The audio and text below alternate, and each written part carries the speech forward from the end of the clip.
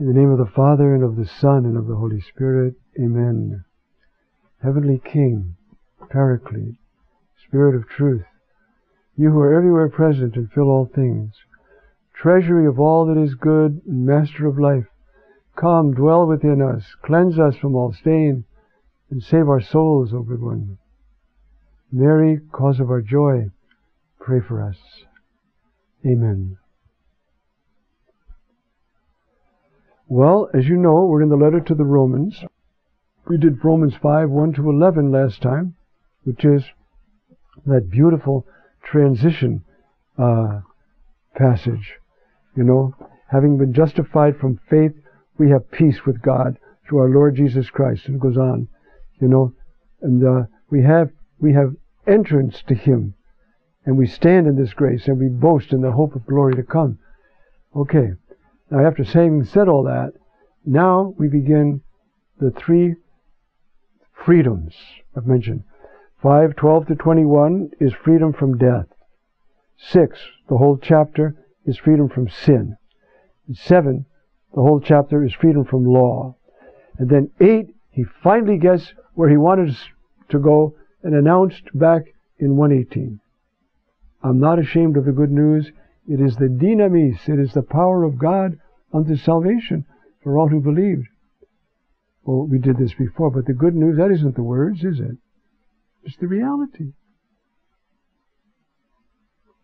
I give this example all the time, but I'll give it once again. Let's say, well now, to be neutral, let's find a town. Well, we can't find one. This is going all over the country, wherever. Chicago Bears. They're a football team. So I come in and I say, the Bears won yesterday. That's good news, right? If you like the Bears.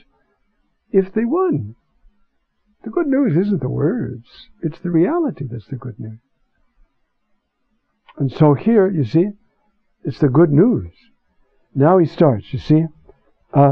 Now, because of this, that's a hard line to get. For this reason, just as through one man sin entered the world. That's a big capital S. You see, it's sin. What is sin? It is that conglomeration of economic, political, emotional, public, military, demonic forces that make up the world. Sin. Every time we sin with a little s, we join the big sin. We're part of that world. The world of my own Dr. Father Mullah, used to say, cosmos in John is that world of refusal and rejection. Just pick up the paper. Read about Europe. Won't even acknowledge its Christian origins. Refusal and rejection. So that atmosphere, you see, is sin. Sin entered the world. See? And through sin, death. That's what Satan was after. Kill these people. Okay. So death too spread out to all men. Now this is very Pauline doctrine. He says this in chapter 3 in various ways. All have sinned and fall short of the glory of God, the kavod, the saving presence of God. That's in verse 23, I think. Yes, 23. And then two other times. So Paul is trying to describe what? What anybody with common sense would have to ask. What is going on? Look at this world. Everybody cheats, everybody steals, everybody murders, everybody's trying to take over everybody else's country. You can't trust anybody. That's why Christians always want to live in community. At least I can live my kids with the Joneses because I know who they are. So it's that people don't look at this very often.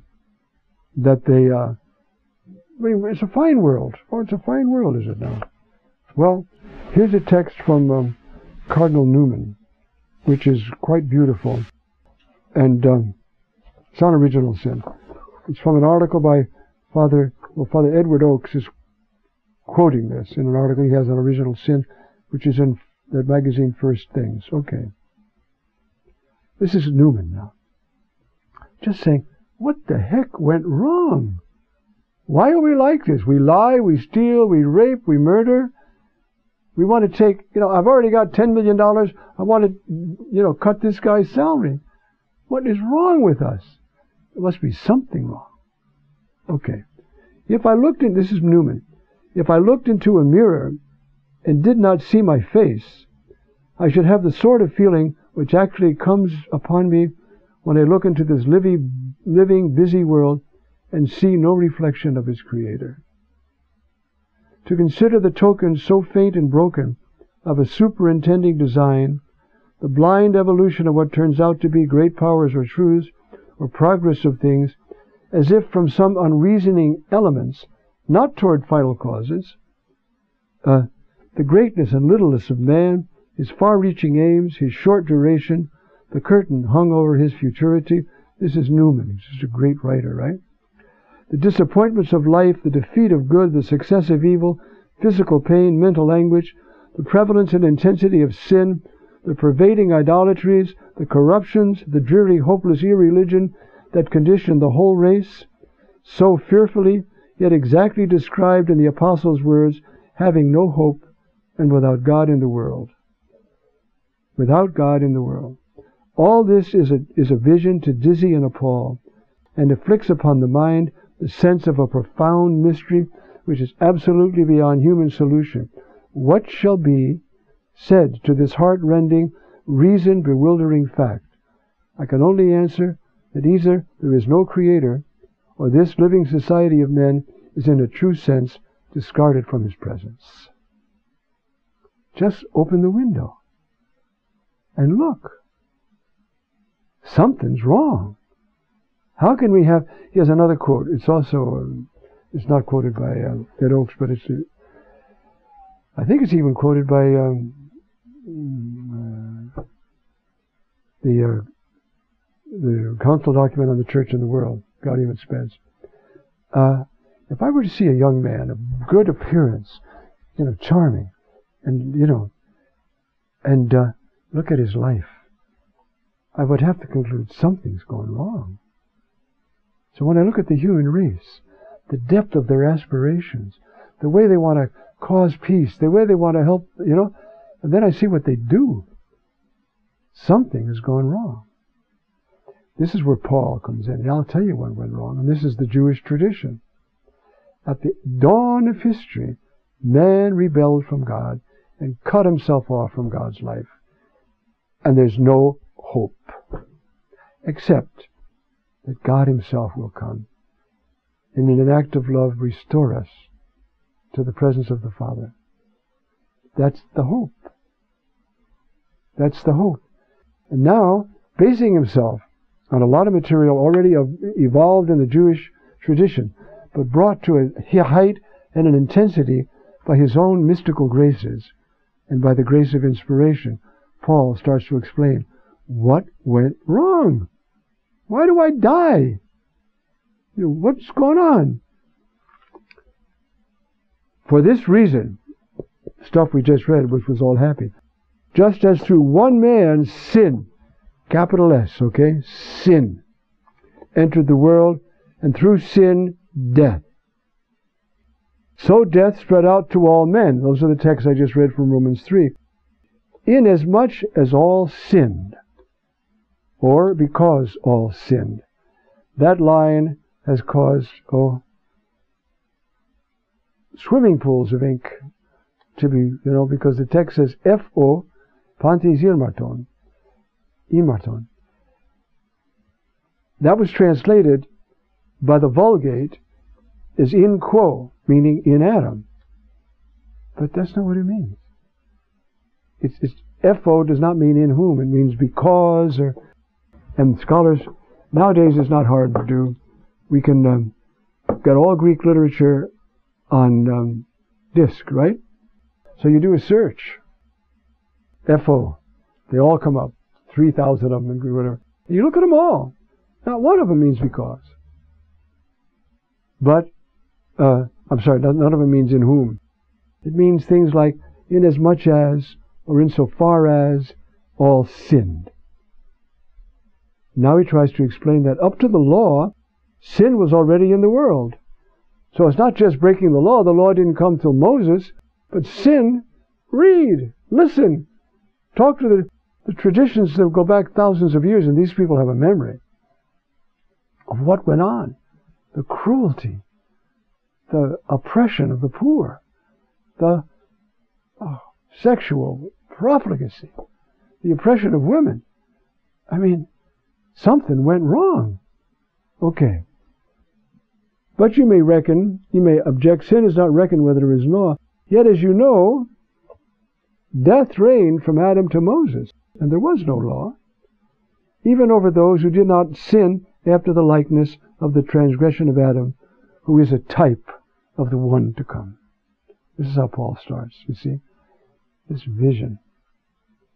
Now, that text, which is a very mystical, symbolic, and historical text, it's what John Paul II calls symbolic history. What is symbolic history? It's trying to describe something that is so profound, you can only talk about it symbolically. You can't just give a nice little typed up version. It's like, in a way, Dante. Dante's Divina Commedia, right? He's talking about hell and purgatory and heaven, ineffable realities. So he talks about them poetically and mystically. But he's not talking about make-believe. See the difference? Talking about what exceeds a reality that exceeds our brain. And so that's what Paul is doing here, you see. But it is not, I'm going on with the text, verse 15, as the transgressions, so the grace gift. For if by the transgression of the one the many died, much more the grace of God and the gift conferred in grace, which is of the one man, Jesus Christ, abounded to the many. One man, and they all died. One man, and they all have life, if they want it. Paul is, see, he's not going to duck this problem. You're telling me about Jesus, the Savior of mankind, that everything's hunky-dory. Open the window and take a look. It's not hunky-dory. Paul says, but it will be. For anybody who believes in Christ and is baptized into His death, they are looking forward in this world and in the next to a meaningful, blessed life of communion with God and with others. God has said it right. So, if by the transgression of the one the many died, much more the grace of God and the gift conferred in grace, which is of the one man, Jesus Christ, abounded to the many.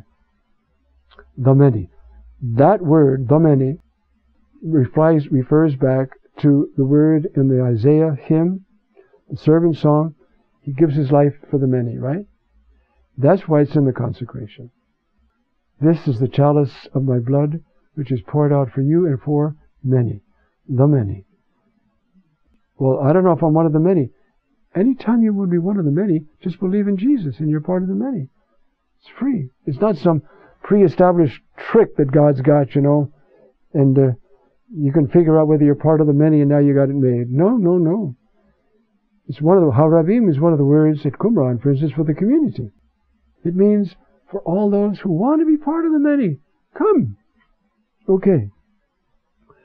And it is not as it came about through the one sinning, so the gift. Though the judgment was from one to condemnation, the grace gift was from many transgressions to acquittal. For if by the transgression of one man death reigned through the one man, much more those who receive the abundance of the grace and the gift of justice will reign, will be kings in life through the one man, Jesus Christ. Amen.